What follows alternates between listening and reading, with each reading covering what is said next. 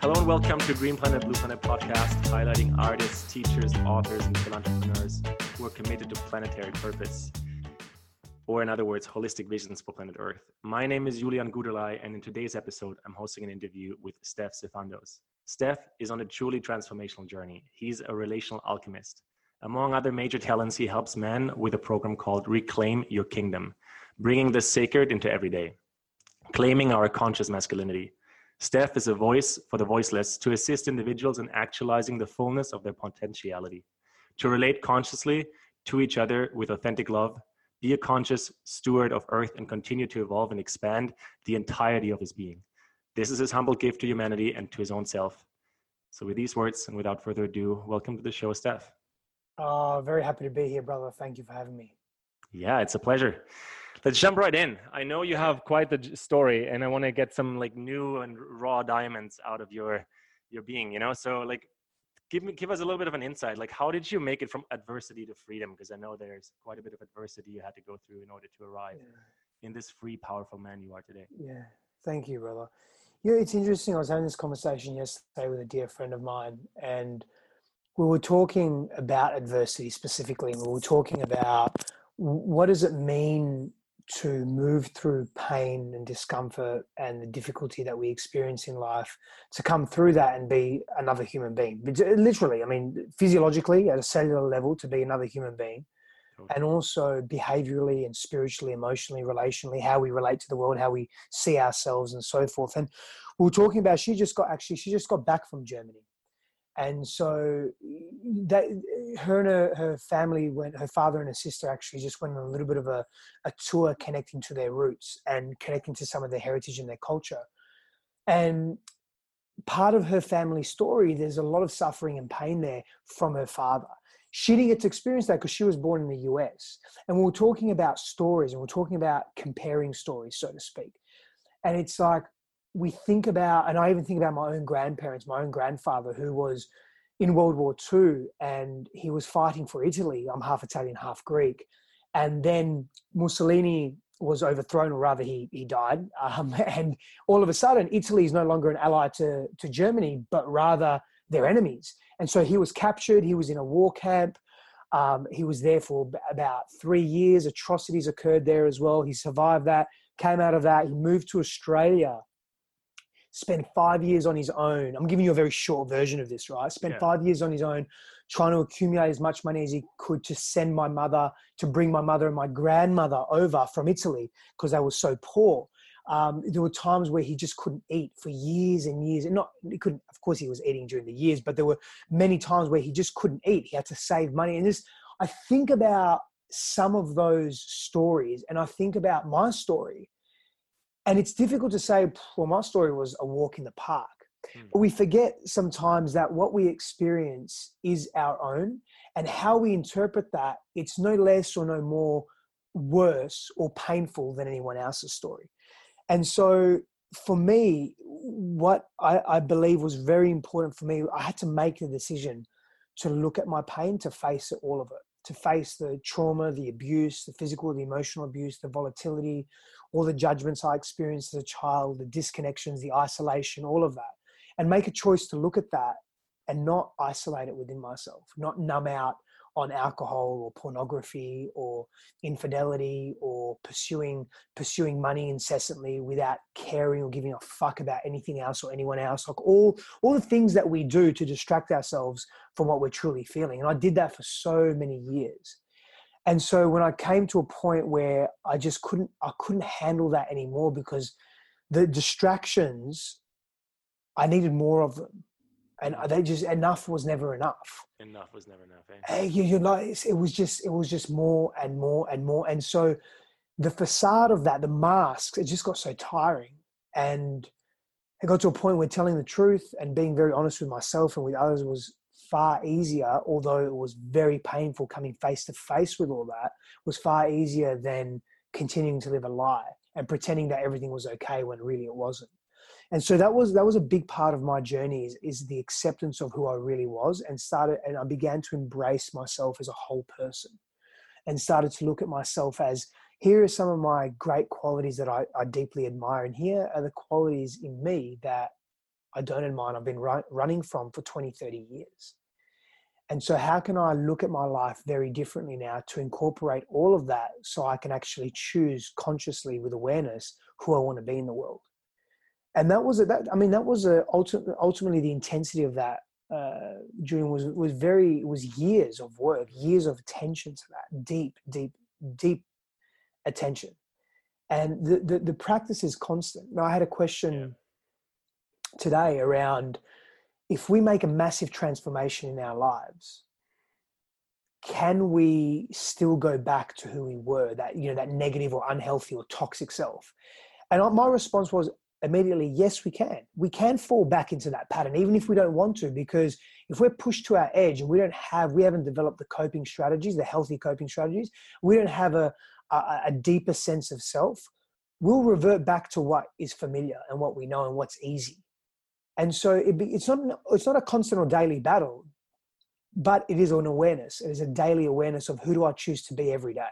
100%, because that's where the freedom comes in, right? I feel like you went back all the way to another generation before us, which is our parents, our grandparents, our great grandparents. And so if you look at it, it's in our DNA. Our DNA is coming from we're somewhat a rather primitive species as humans. And so our forefathers quite literally went through so much adversity and so much competition to the death, unfortunately, right? And so we're like the first ones in a long time who kind of have the privilege to lift up our heads into the conscious realms of exploring who we are. And I like what you're saying, because you're saying if you don't practice every day, though, it will just kind of go back to what the DNA binds you to. Yeah, I mean, we have to be deliberate. And that was the thing for me. I wasn't deliberate. I was very scattered and fractured as an individual. And so I wasn't clear on what I wanted. And so I would just default, in terms of my actions, I would just default to what was easy. And what was easy for me was behaving out of integrity, was being dishonest, was living in lies, was not being a healthy human being, not being a healthy man in the world. That was just easy because I used that as masks to cover up my insecurities or to cover up my fears and my pains. And so it was also not only easy and convenient, it was also, to some extent, nurturing and life-saving. It was the ego's way of protecting self.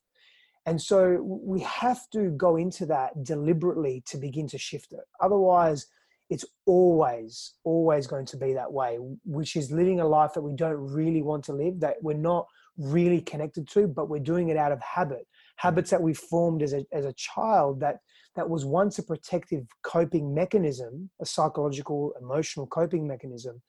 But right now as an adult, it doesn't serve us. 100%.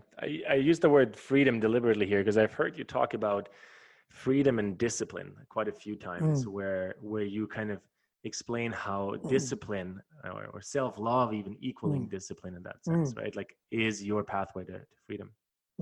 Yeah, for sure. And discipline is one characteristic. Discipline is one virtue specifically for men, for everyone, of course, that we can apply. And it's that discipline is consistency. So when we're consistent in who we are and how we show up in our behaviors and our thoughts and our frameworks and our models of reality and our belief systems and how we do what we do every day, when we're consistent in that and we're deliberate, it's thoughtful action, it becomes more meaningful. We feel fulfilled in life. Whereas I remember in my days where I was just going on repeat and not really thinking about, why am I behaving this way? Why am I actually doing this? Is this really normal? Like, is it normal to be unfaithful consistently in a relationship?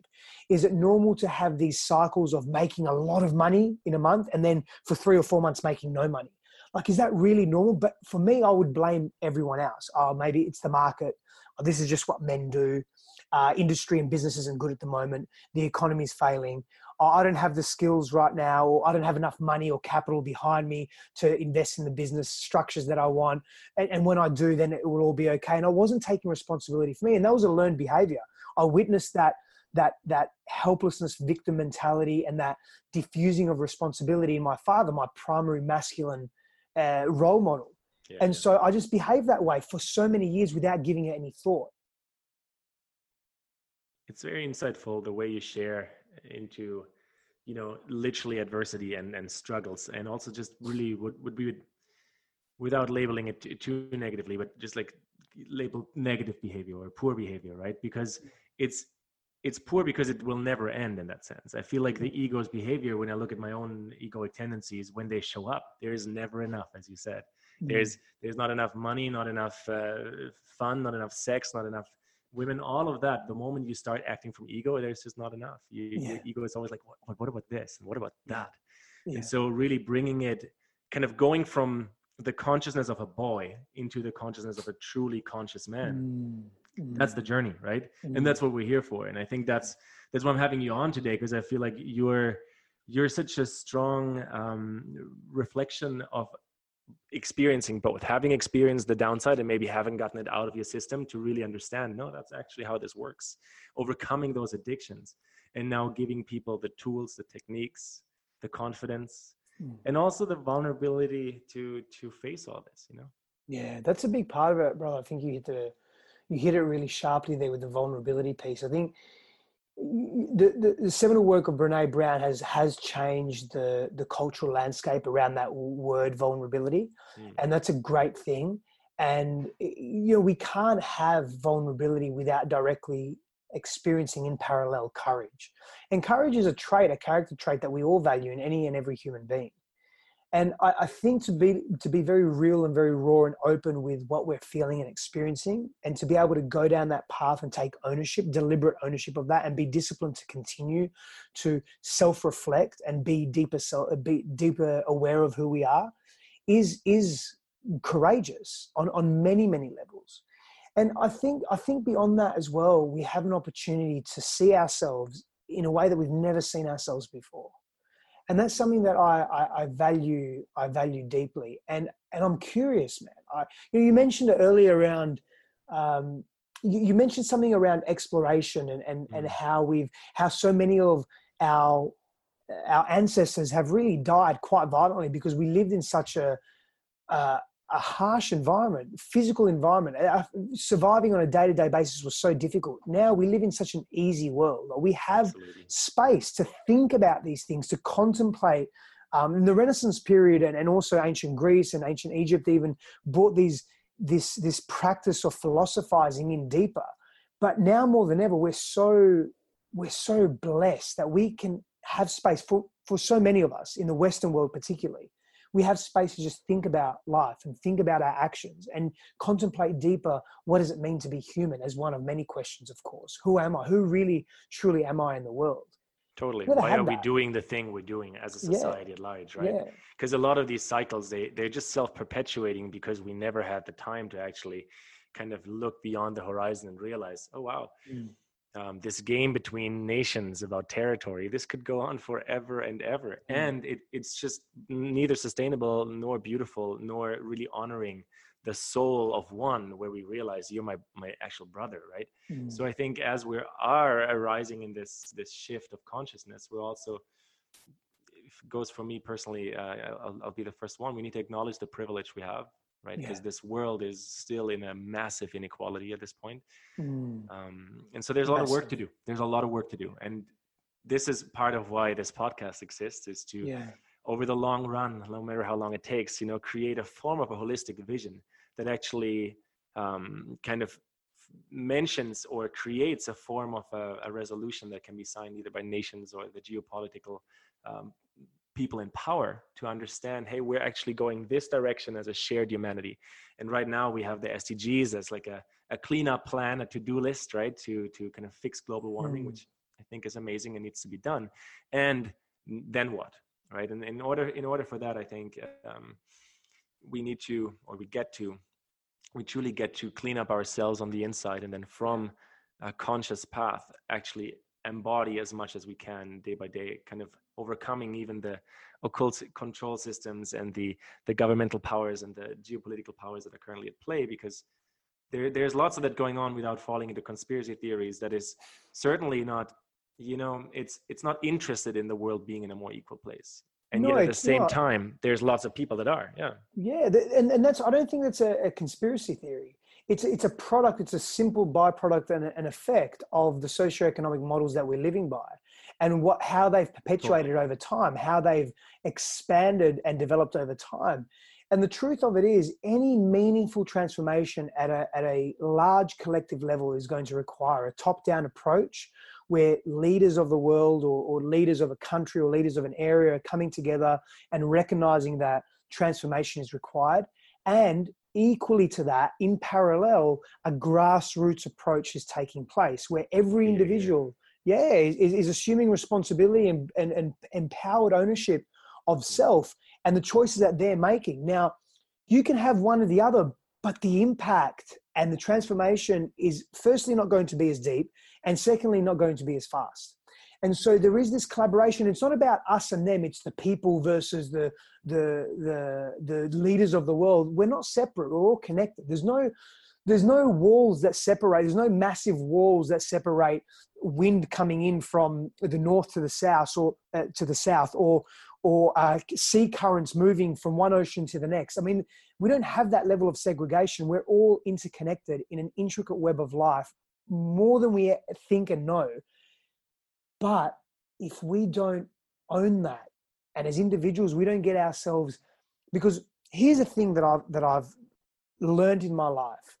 When we're wounded, when we come and live from pain and fear, we're in survival mode.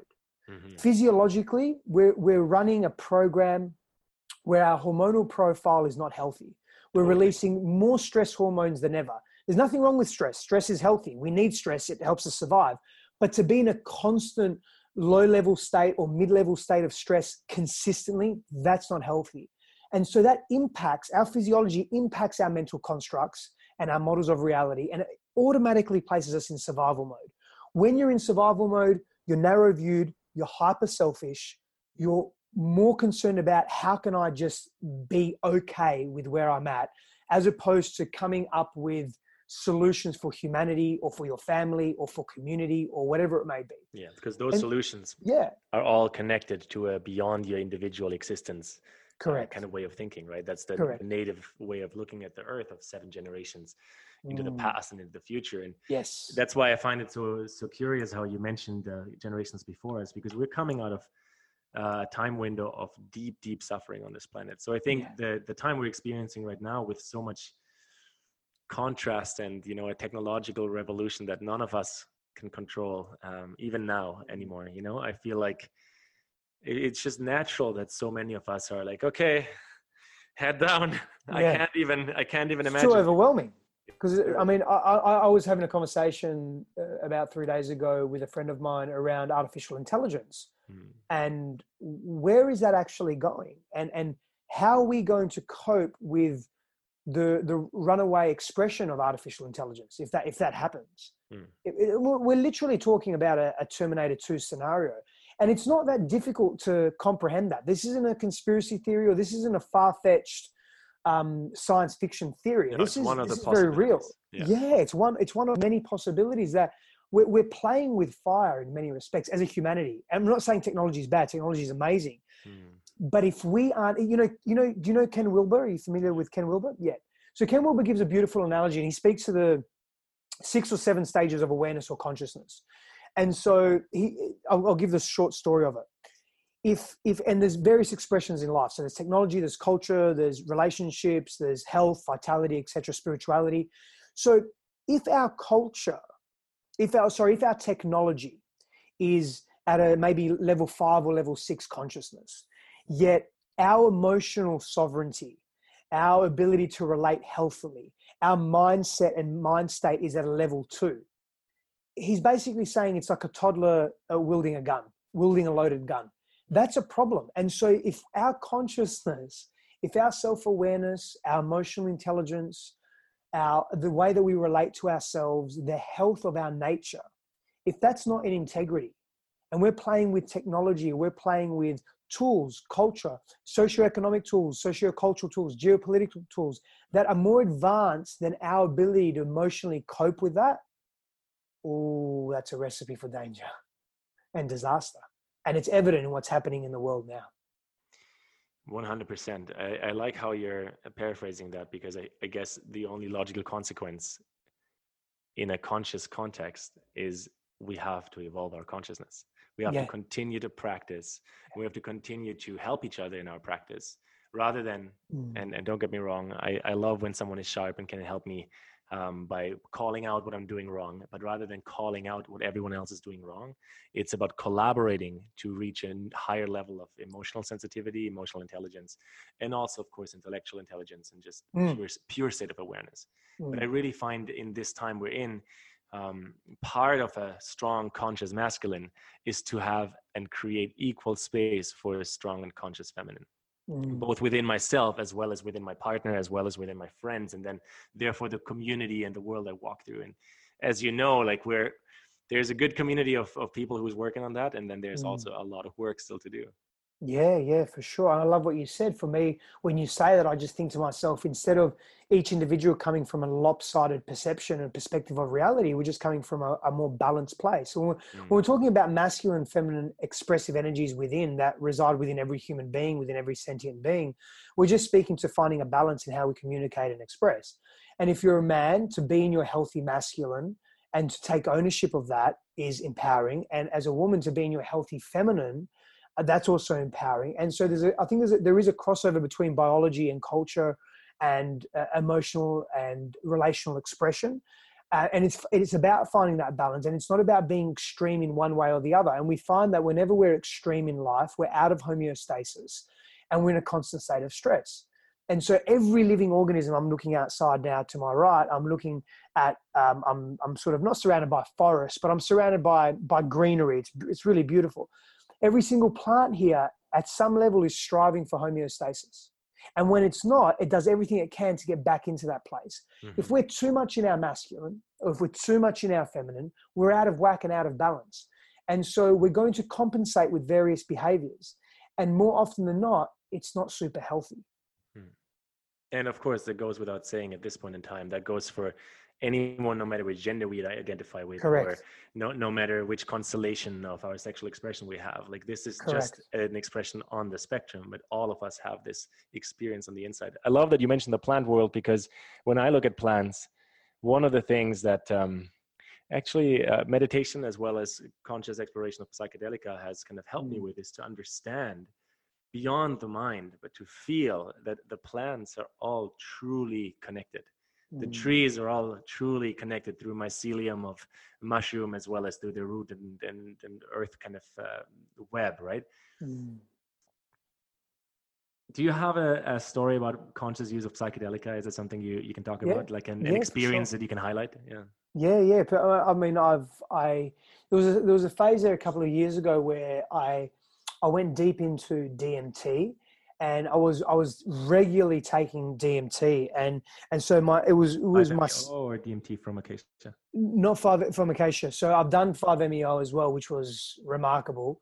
That was a very deep experience. Actually, I should probably speak to that as well, but I'll speak to both. So DMT from acacia, and it was it was from a local. So this was in Australia when I was in Australia, and the acacia plant there grows wildly all over. So I had a gentleman that was making it in the most natural way he possibly could. He was meditating with the plant. He was blessing the plant. It was a deep spiritual practice around this. I was very blessed to make contact with this man. And so my friend and I, who I'm very, very close with, who's a brother on so many levels, we would regularly be going into these journeys and really ceremonially setting it up. And in my home at that time, it was so beautiful. It's my family home. We still have that home. And I purposely had set the lounge room up. It was quite a big space, and set that lounge room up just to be a space of receiving, but also giving, an access point. And I remember regularly, sometimes weekly, going into these journeys and wanting to, the desire or the intention was exploration and openness to exploration, and to be very open to receiving whatever message, whatever intuition, instruction, insight, whatever it was, to be very open and to not judge that insight. That was the practice, essentially, not to judge or try and overthink the insights that I was receiving and I was experiencing on these journeys. And that was a new practice for me, because again, I was very accustomed to judgment, very accustomed to reason, very accustomed to having to overthink what I was experiencing. And so that taught me more how to receive and how to surrender and still hold myself in that. So the receiving element, the feminine element, and the holding of that container, the masculine element. So I was practicing both, and that was a Beautiful. beautiful experience. Yeah. And the Yeah, five thanks for MEO, sharing that. yeah, you're welcome. You're welcome. The five MEO, I've only done once, and would like to go back there. Very powerful medicine. Very powerful medicine. And I was in that experience for probably 90 minutes or so.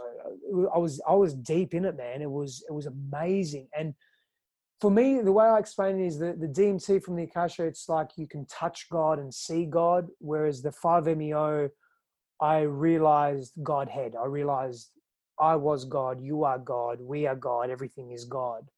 And whether it's, you want to use another term such as the fully self-realized, or the fully realized self, or another term, whatever it may be, you are the unified cosmos. It was an experience of, I mean, I just basically cried for 90 minutes, literally just tears of awe and inspiration, but at the deepest levels.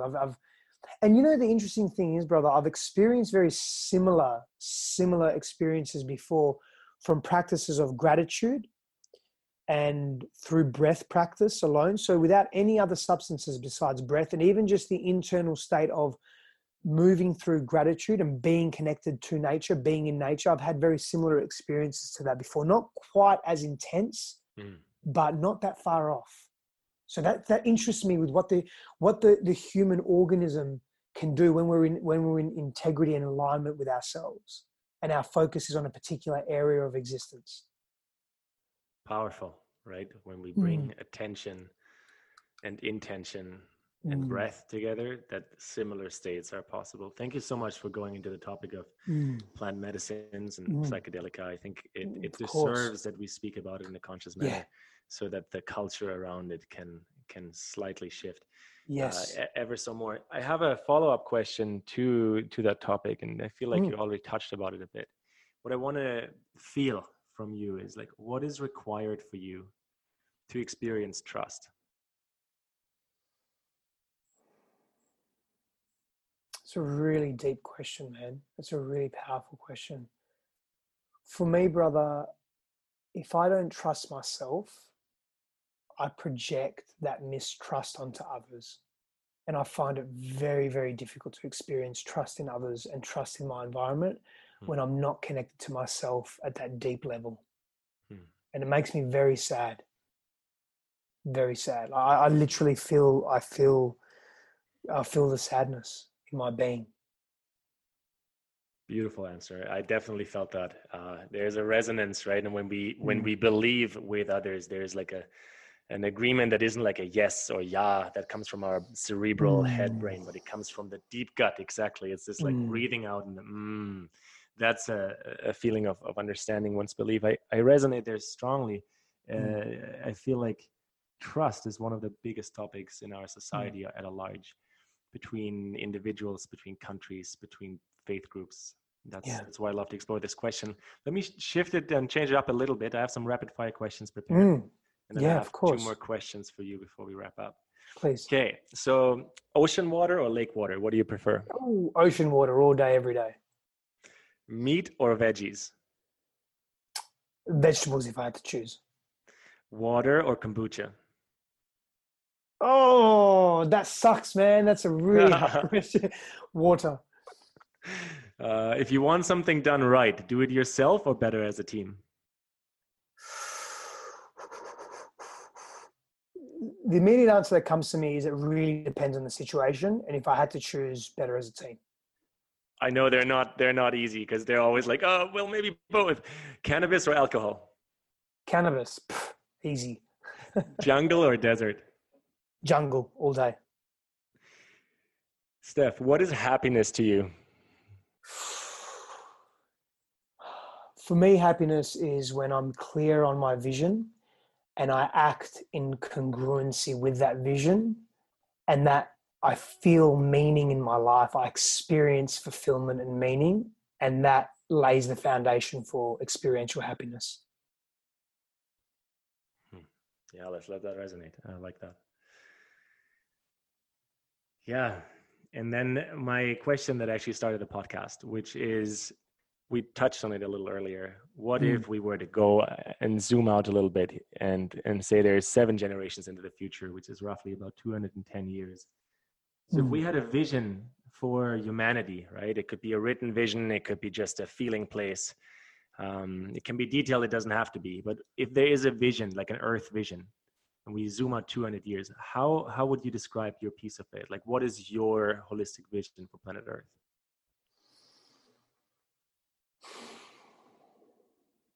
You know, I've been thinking about this for probably 20 to 25 years.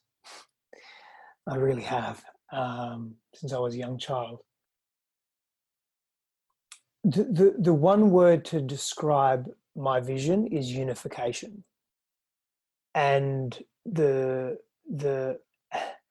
analytical part of me, the prefrontal cortex kicking in, knows that that's a massive, massive challenge that humanity is facing, is unifying the difference and unifying our ideas and unifying our cultures and religions and spiritualities and thoughts and ideals and values and all of that.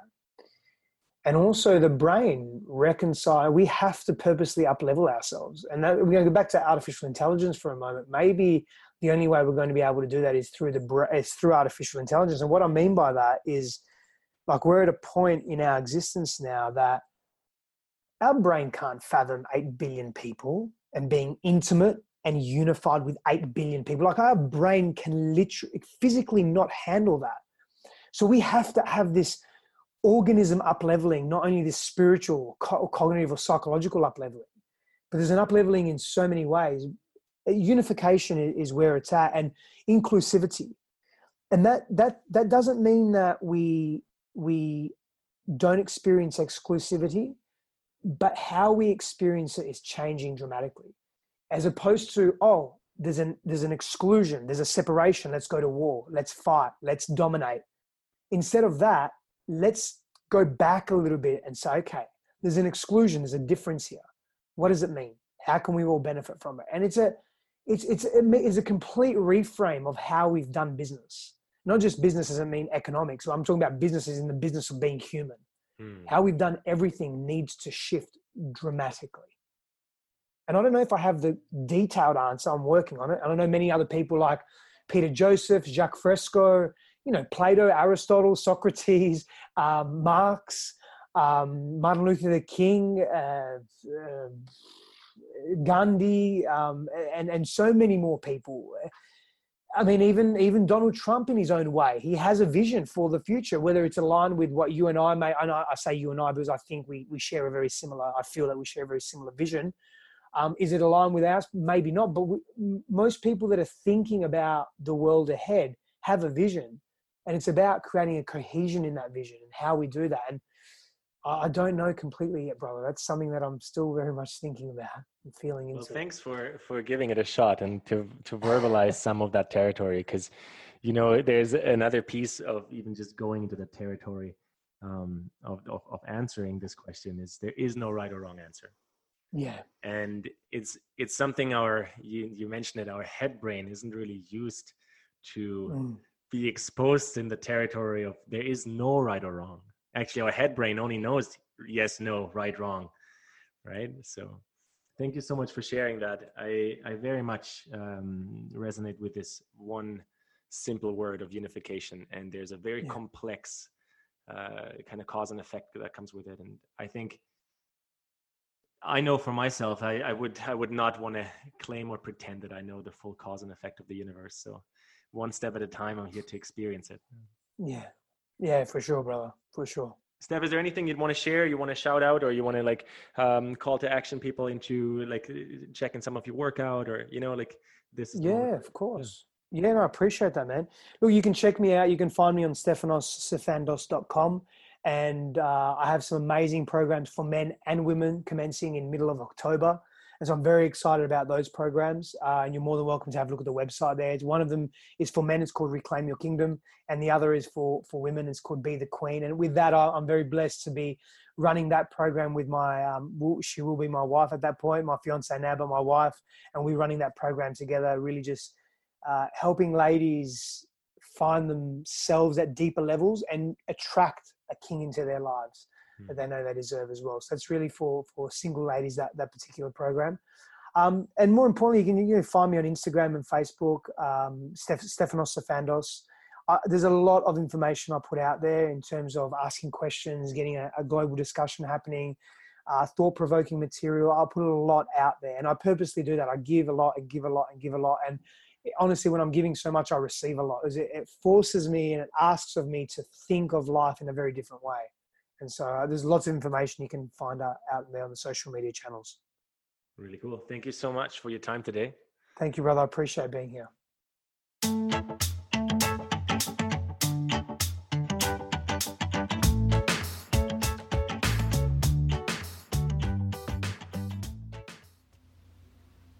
And that's that, another episode of Green Planet, Blue Planet podcast.